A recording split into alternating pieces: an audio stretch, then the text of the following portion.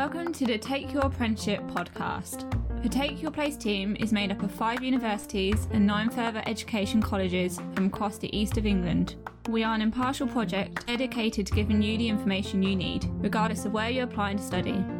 Since 2017, we have worked with over 30,000 students from 100 different schools, colleges and sixth forms, helping them to explore their options and discover their potential.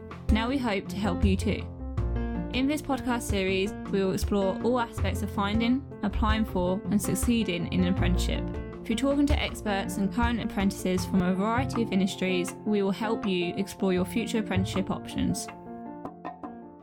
Hello there, my name is Kit Rackley and my pronouns are they, them, and I am a NICO Higher Education Champion for Take Your Place.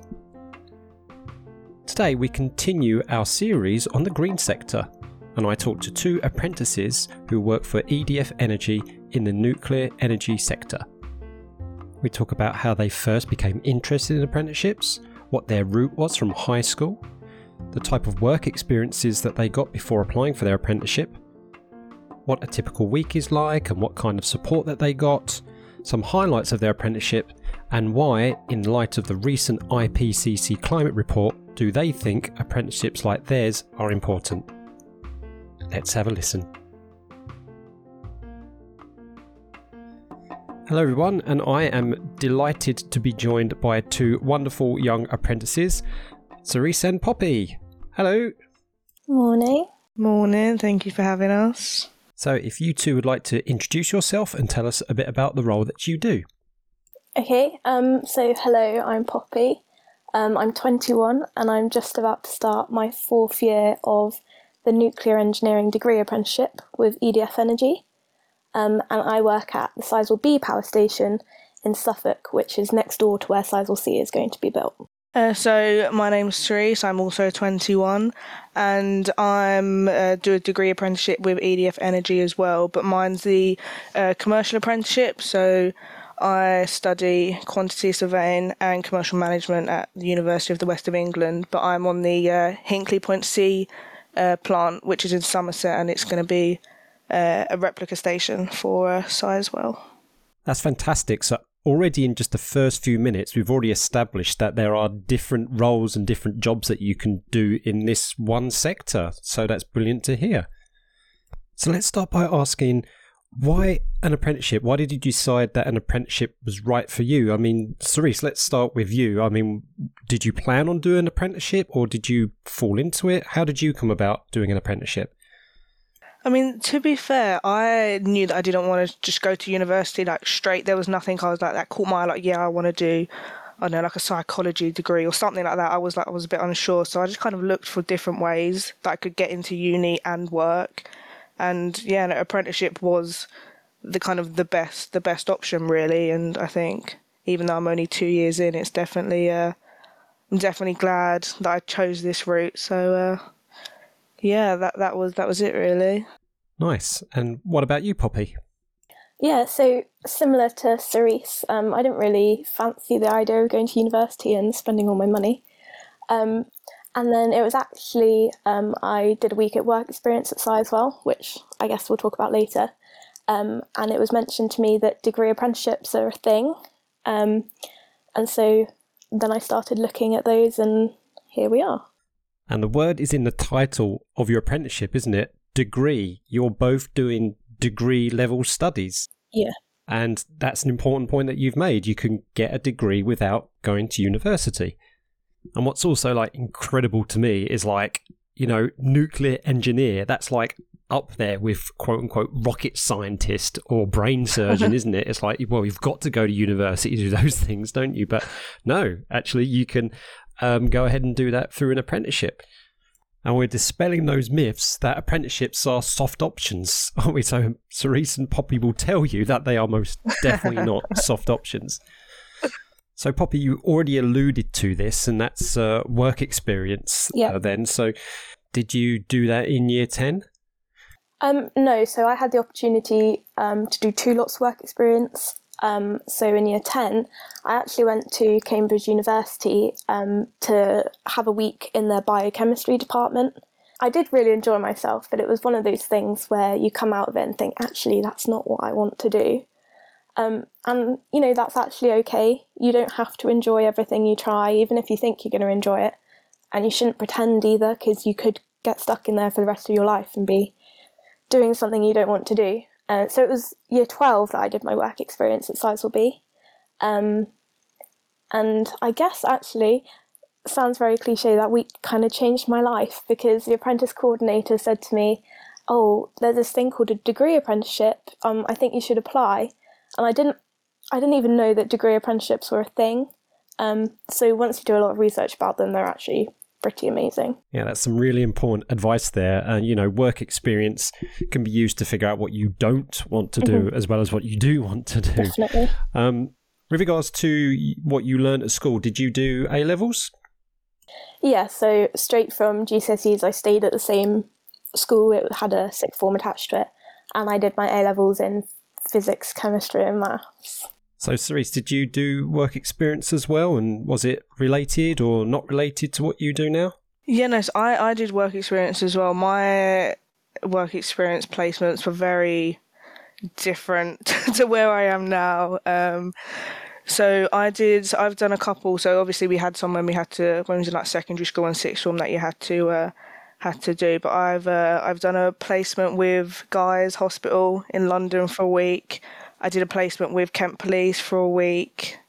And then I also did one with my, this was kind of when I knew a bit more about what I wanted to do, but I did one with my local council as well. So they're all very different. Like when you just think, oh, she did it at a hospital, oh, she must want to do medicine. I was like, yeah, my mind changed. But I definitely, I was talking to a few people, you definitely realise that even though they're all very different, they're all still large organisations. So you still get to see how they work, even though it's not like what I'm in now. And was A-levels the path for you too?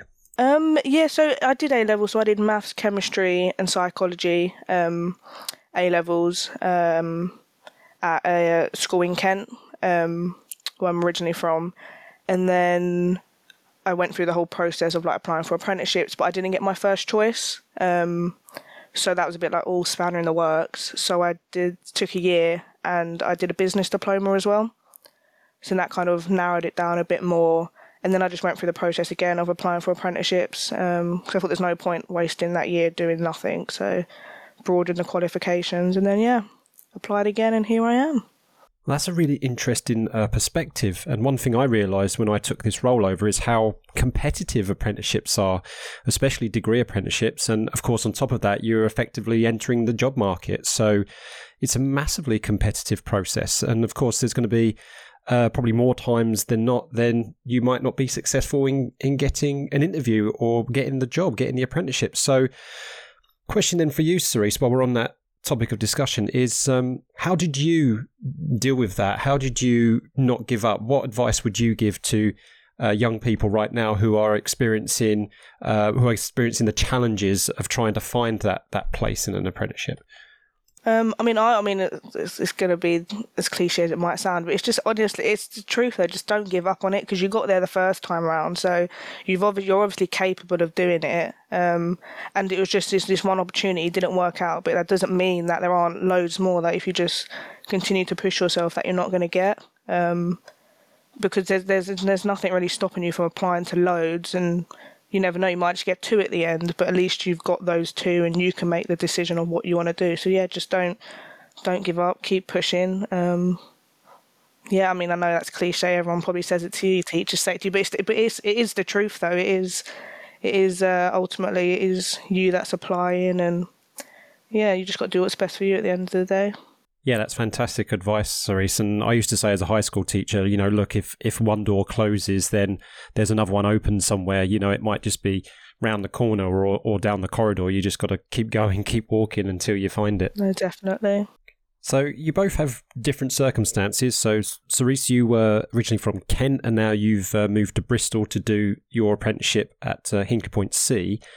But Poppy, you stayed here in Suffolk to do your apprenticeship with Sizewell B. So Poppy, let's start with you then. So staying local, was that what you wanted? Was that you intended? Did you want to stay local, or did it just happen that way that you ended up doing an apprenticeship close to home? For me, it wasn't really a planned thing to stay at home. So when I applied for my degree apprenticeships, I applied for loads all over the country. And it just so happens that I chose this one because it was at home when I got my offers through. Saying that though, I did have to go away for a year, and I still have to go part-time to Somerset to study. And I did find that really, really difficult, and I definitely do prefer staying at home. And was that the same for you, Cerise? Was ideally you would want to have stayed close to home in Kent, or actually was going away to Bristol or somewhere else actually part of the plan? Was it something that was a draw for you? I mean, to be fair, similar to Poppy. So when I was applying, I kind of applied all over. So like for example, I would apply to ones in London so I could just commute. But then applying to Bristol, I mean, to be fair, looking back on it, I definitely don't regret applying for ones that weren't at home, because I have enjoyed living in Bristol and moving away. But don't get me wrong, initially it was scary. I'm like, oh no, I'm moving by myself. Like, what do I do? Because it's my first time like moving out as well. But once you kind of get into a routine, you get into the swing of things, it's honestly, I don't think I would change anything. I enjoy being in Bristol. So Poppy, you said you had been to Bristol then. So have you met Cerise? Or? No, we haven't. Oh. Cerise and I actually only met a few weeks ago via Teams. So, But I suppose when you went to Somerset to kind of do your training aspects, then you got to meet other apprentices from all around the country. yeah, exactly. So EDF have more than one station from Kent to Scotland. And so it's very nice to meet people from different places, and you have that kind of connection between people as well at different stations. So that's really nice. So Cerise, with regards to moving away from home and getting accommodation, I know most apprenticeships, don't support things like that. Some may give grants, some may give accommodation if you're lucky. What was your situation when you had to move away to Bristol? I mean, was there any support with regards to accommodation, or was it a case of, well, you've got a job, we're paying you, you'll need to find somewhere to rent? Yeah, I mean, obviously I wasn't the only one that moved away. So especially from like my cohort, there were probably about half of us, maybe less than half, that ended up moving to be closer. But so obviously the question got raised about, because obviously we're all new to Bristol, like, what do we do? So they did kind of put together like a little Q&A session with other apprentices that have moved to the area, of like kind of best areas to move to, what to look out for. Like, if this was all before we started, kind of the summer leading up to it. So they put support up in that aspect, and there's also like the campuses that we can stay at if that was needed. Okay. But for the most part, it was kind of talking to apprentices that have moved to Bristol as well, because obviously they've been there, they've done that, they know what they're doing. So talking to them, it was a bit more, you kind of put your ease, because like, oh no, it's fine. Like, even if you lived here, the office is only here, because when you're moving, you're like, okay, I need to plan everything to the detail. I need to be as close to the office as possible, this, that, and whatever. But they were like, they put you at ease, they answered all the questions and stuff. And then, yeah, I mean, I think that's the good thing about having older apprentices in the same kind of scheme as you. You can just talk to them and ask them whatever questions it's going to be. But yeah, then it was just a case of going and kind of looking at houses, finding somewhere to stay. Okay, that's interesting. That's actually something that's similar between a degree apprenticeship and, say, second and third year plus university students. They have to go and find accommodation themselves after they may have been guaranteed accommodation for their first year. And then they have to go and see if they can find private rented accommodation or something, usually share with mates on their course or other people. So I guess it sounds like a similar process. Yeah, pretty much. So Poppy, I wonder if it was different for you, since you were only really going to Somerset for your training / learning part of the course. And just to remind everybody that an apprenticeship has this 80-20 split, where 80% of the time you're working, you're doing your job, and then 20% of the time you're learning.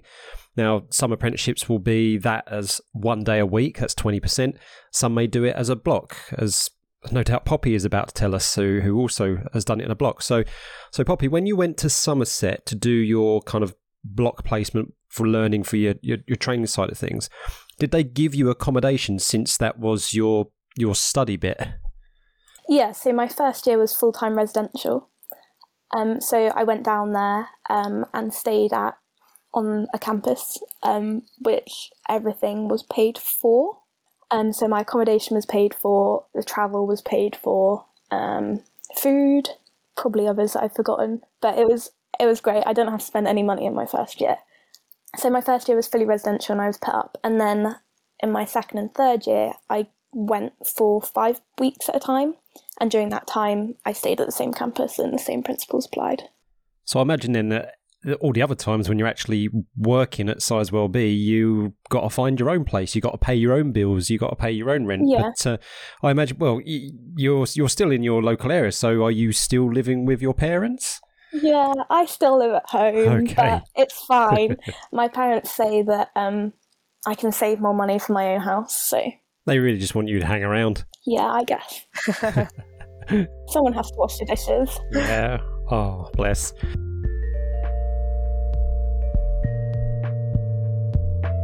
We'd like to take a break just to ask you to help us with some feedback.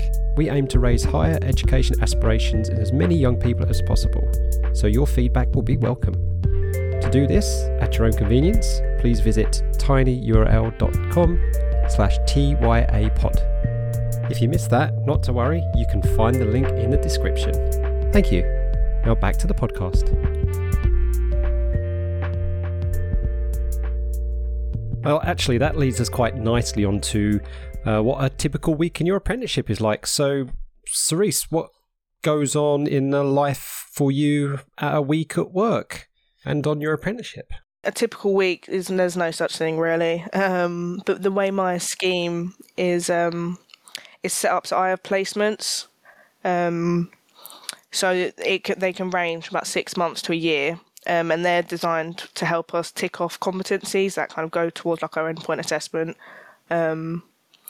So I'll kind of just briefly over the placements I've had. So I've kind of looked at procurement, like reporting, contract delivery. So it's all very different. But like at the moment, for example, the team I'm in is a lot of contract management. So just like making sure that our supplier is adhering to the contract, and like deliverables are getting achieved on time, and just kind of supporting like the commercial manager and the project manager to ensure that everything's kind of going in the right direction, basically. So yeah, I mean, obviously there's going to be different, there might be issues or whatever it's going to be. So you just tackle them as they come or whatever it's going to be. So yeah, every week is different, basically. There's no week that's the same, and obviously that depends what team you're in as well and what they're focusing on or what that contract is. So yeah, all very different. I think here it's worth mentioning that that people listening, young people listening, have got to appreciate that, you know, jobs like yours, Cerise, are so important. They're no lesser than what Poppy does, you know, with nuclear engineering. And I know this from experience because when I finished being a high school teacher, I worked for the climate and energy sector, and my job was education and working with the science. But I could not do any of that if it wasn't for the project officers helping me out, that admin staff, the social media team, the people making all the connections with all the scientists and stuff like that. So it's like jobs like yours, Cerise, are like the oil that makes all the cogs move seamlessly, yeah, and all that kind of stuff. And Poppy, just because you're a nuclear engineer doesn't mean you don't have any paperwork. Oh, definitely. So a typical week, again, isn't really a thing, but we start our days with a setting to work brief, which on an operating station is really important because plant is changing all the time. And so we start the day with that and with a daily safety message, just to make ourselves aware of our surroundings and how we can keep ourselves safe and other people safe. Every day? You have that every day?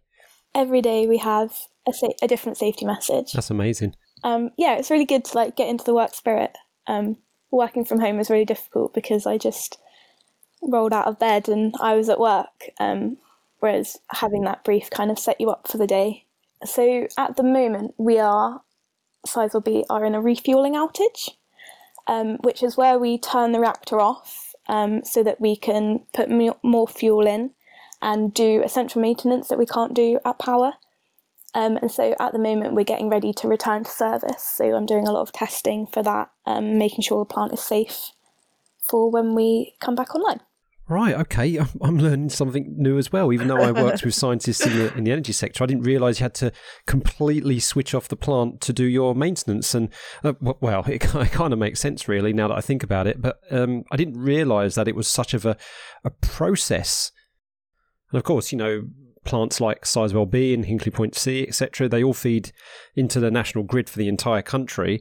And what I do know from my old job is that, of course, you have to manage the amount of power that goes into the grid and, say, match it up with the demand. So you've got all this, what you call energy forecasting taking place, and stuff like when is there going to be peak power demand, for example, 5 o'clock in the afternoon when everybody gets home and puts the kettle on and puts on the oven to make tea and all that kind of stuff.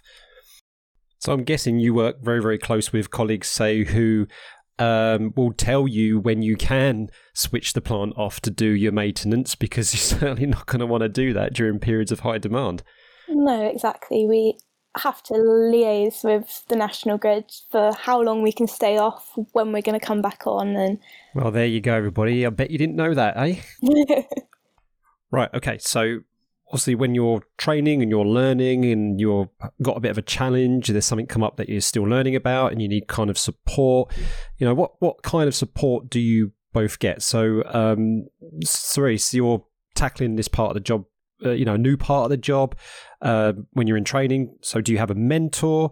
What they like? Do you have someone to speak to? Do you go back and look at your notes from your classes, the lessons? What takes place? How do you get support?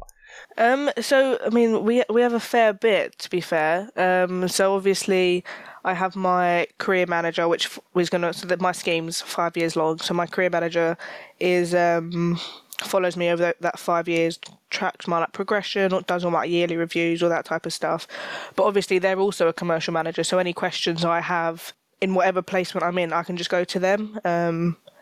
So I have that. I also have a mentor. So all the kind of the key support roles I have, they're all in the commercial kind of sector in a way. They're all commercially based jobs that they have. So any query I have, I can either go to my career manager, my mentor, or, to be fair, just anyone that's in my direct team for the placement I'm in. Because even though, for example, each placement is new, you kind of get there, you're like, oh no, new team, I'm a bit scared, can I ask this, can I ask this? I've learned everyone is more than willing to answer your questions. They always say, I mean, even teachers say it or whatever, and everyone's like, oh no, they're just lying. But honestly, no question is a stupid question. Seriously, honestly. They're not lying, trust me.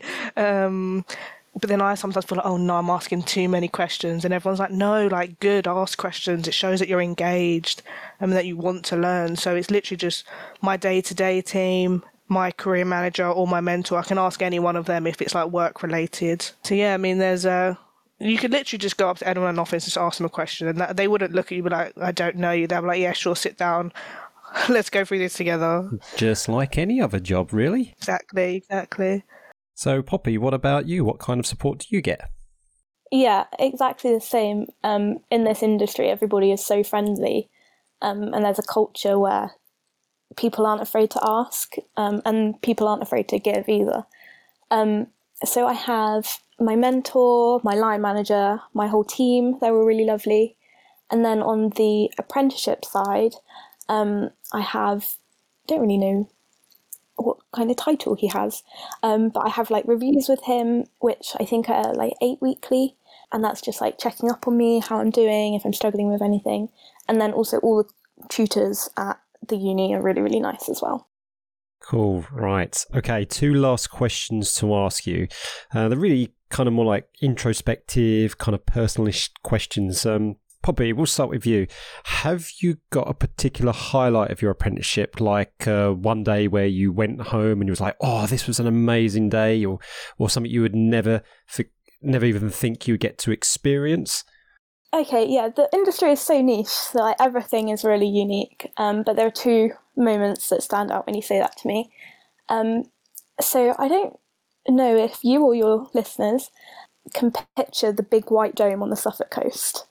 And that is where the reactor is. and during an outage, you can actually go inside the dome and see the reactor. Wow. And when I first saw it, I was like, is that it? And it's not as big as everyone thinks it is. It's only a few meters, well, I say a few meters, like 14 meters tall. But I was like, that's the reactor, and it's producing all this energy. So that was a pretty special moment. And then I've also had placement with the operations staff in the control room. And whilst I was there, we did some projects which are actually classified. Oh, so I can't actually tell you, but that was really fun for me. So I enjoyed seeing that, and it was nice to see how other departments in the station work. Oh, wow, awesome. Well, I don't think it's going to be a surprise to anybody that there are some classified elements of a nuclear power station. Right, okay, so since many of our audience are probably based in East Anglia, as that's where Nico operates, so next time you go to Southwold or maybe RSPB Minsmere and you look down the coast and you see a big white dome, that is Sizewell B, and soon there'll be Sizewell C there too. Right, okay, so Cerise, what is your memorable take so far? I mean, I don't really have like a specific experience or day that I was like, oh wow, but I mean, I've quite enjoyed like doing things that are outside of my day-to-day job that relate to like apprenticeships or just like kind of promoting them. So for example, so it was last year, so I got involved with it was like it's called like STEM Mazing, so like STEM Mazing, like it was an event for International Women's Day. So it was like a little media campaign, and it was women from all over in different backgrounds talking about kind of their job, like their highlights and why people should consider like STEM roles and bits and pieces like that. So getting involved in that. And then just like National Apprenticeship Week, I was involved in a couple of panels kind of talking about apprenticeships and why they're good, and like careers fairs and bits like that. And I know it's like, oh, they might seem a bit boring, but it's just like, I feel like I enjoyed that because I feel like when I was like the audience that they were all targeted to, I didn't really have that when I was going through this process. There's a lot of independent research for me, so it was quite nice to be able to be like, look, you have this option, you have this option, you have this route, you can do this, whatever it's going to be. So yeah, it was just nice to just be like, this is what I do, and this is what you can do if you want to do it as well. But yeah, it was just that's what I enjoy. Okay, so the final question for you both then. A few weeks ago, there was the release of the IPCC report, so that's the Intergovernmental Panel on Climate Change report. It was in the news a lot. It was the latest scientific evidence about how our climate is changing and the urgent need to do something about it. So in that respect then, why do you both think that apprenticeships like yours is so important with regards to dealing with the climate crisis? I mean, like you said earlier, the role that I do is it is key as well. So it does link everything in from all over, and like you said, you work with everyone on the project. So for me, I feel like the apprenticeship I'm in, even though you're not on site every day, you're still able to get like a hands-on experience to like see that you are making a change, because you are involved in the process of obviously the project and the construction and stuff. So I think that's the main reason I would say apprenticeships like mine are important, even though they're like, oh no, it's not an engineering one, or you're not on site all the time. Like I said, you're still vital to the process of it being constructed. And obviously, like as people may or may not know, HPC, the amount of CO2 that it's going to save is 9 million tonnes for every year it's in its operation, which is the 60-year span. This may be a well-known fact, I'm not sure. The nuclear industry has a slightly aging population. Is that right to say? An aging workforce. Yeah, that. We're getting to the point where the people with all the knowledge are wanting to retire, and so someone has to take on this knowledge to keep our plants running and to save all the emissions that would have been if the plant wasn't there. So I feel like that's how I contribute and why my apprenticeship is important. Absolutely. And in the last episode, we did acknowledge the fact that nuclear energy is a controversial issue, and it's up for a loaded debate. And in some respects, it's very valid that it is. But what I would strongly recommend to every listener is, do your independent research and listen to why those facts are important. And of course, if we're going to make the transition into renewables, which would be the ideal future, we've got to have a way of producing low carbon electricity if we want to continue using energy like we do today. So, and yeah, I really do like that point, Poppy. You said, we do need fresh, young apprenticeship blood, if you like, ideas, motivation to come into the industry, and to work with people who've got that experience, who've been here longer, to coach and to mentor, and it all comes around, and we need the young people to take industries like this forward if we're going to collectively solve issues like the climate crisis. Okay, well, this has been absolutely awesome, and I just want to say to you both, thank you so much for spending the time with me this morning, and I strongly believe that there's going to be plenty of young people listen to this that you have inspired, so thank you so much. Thank you for hosting us. I think we'll definitely both have a great time. Yeah, definitely. Thank you for having us.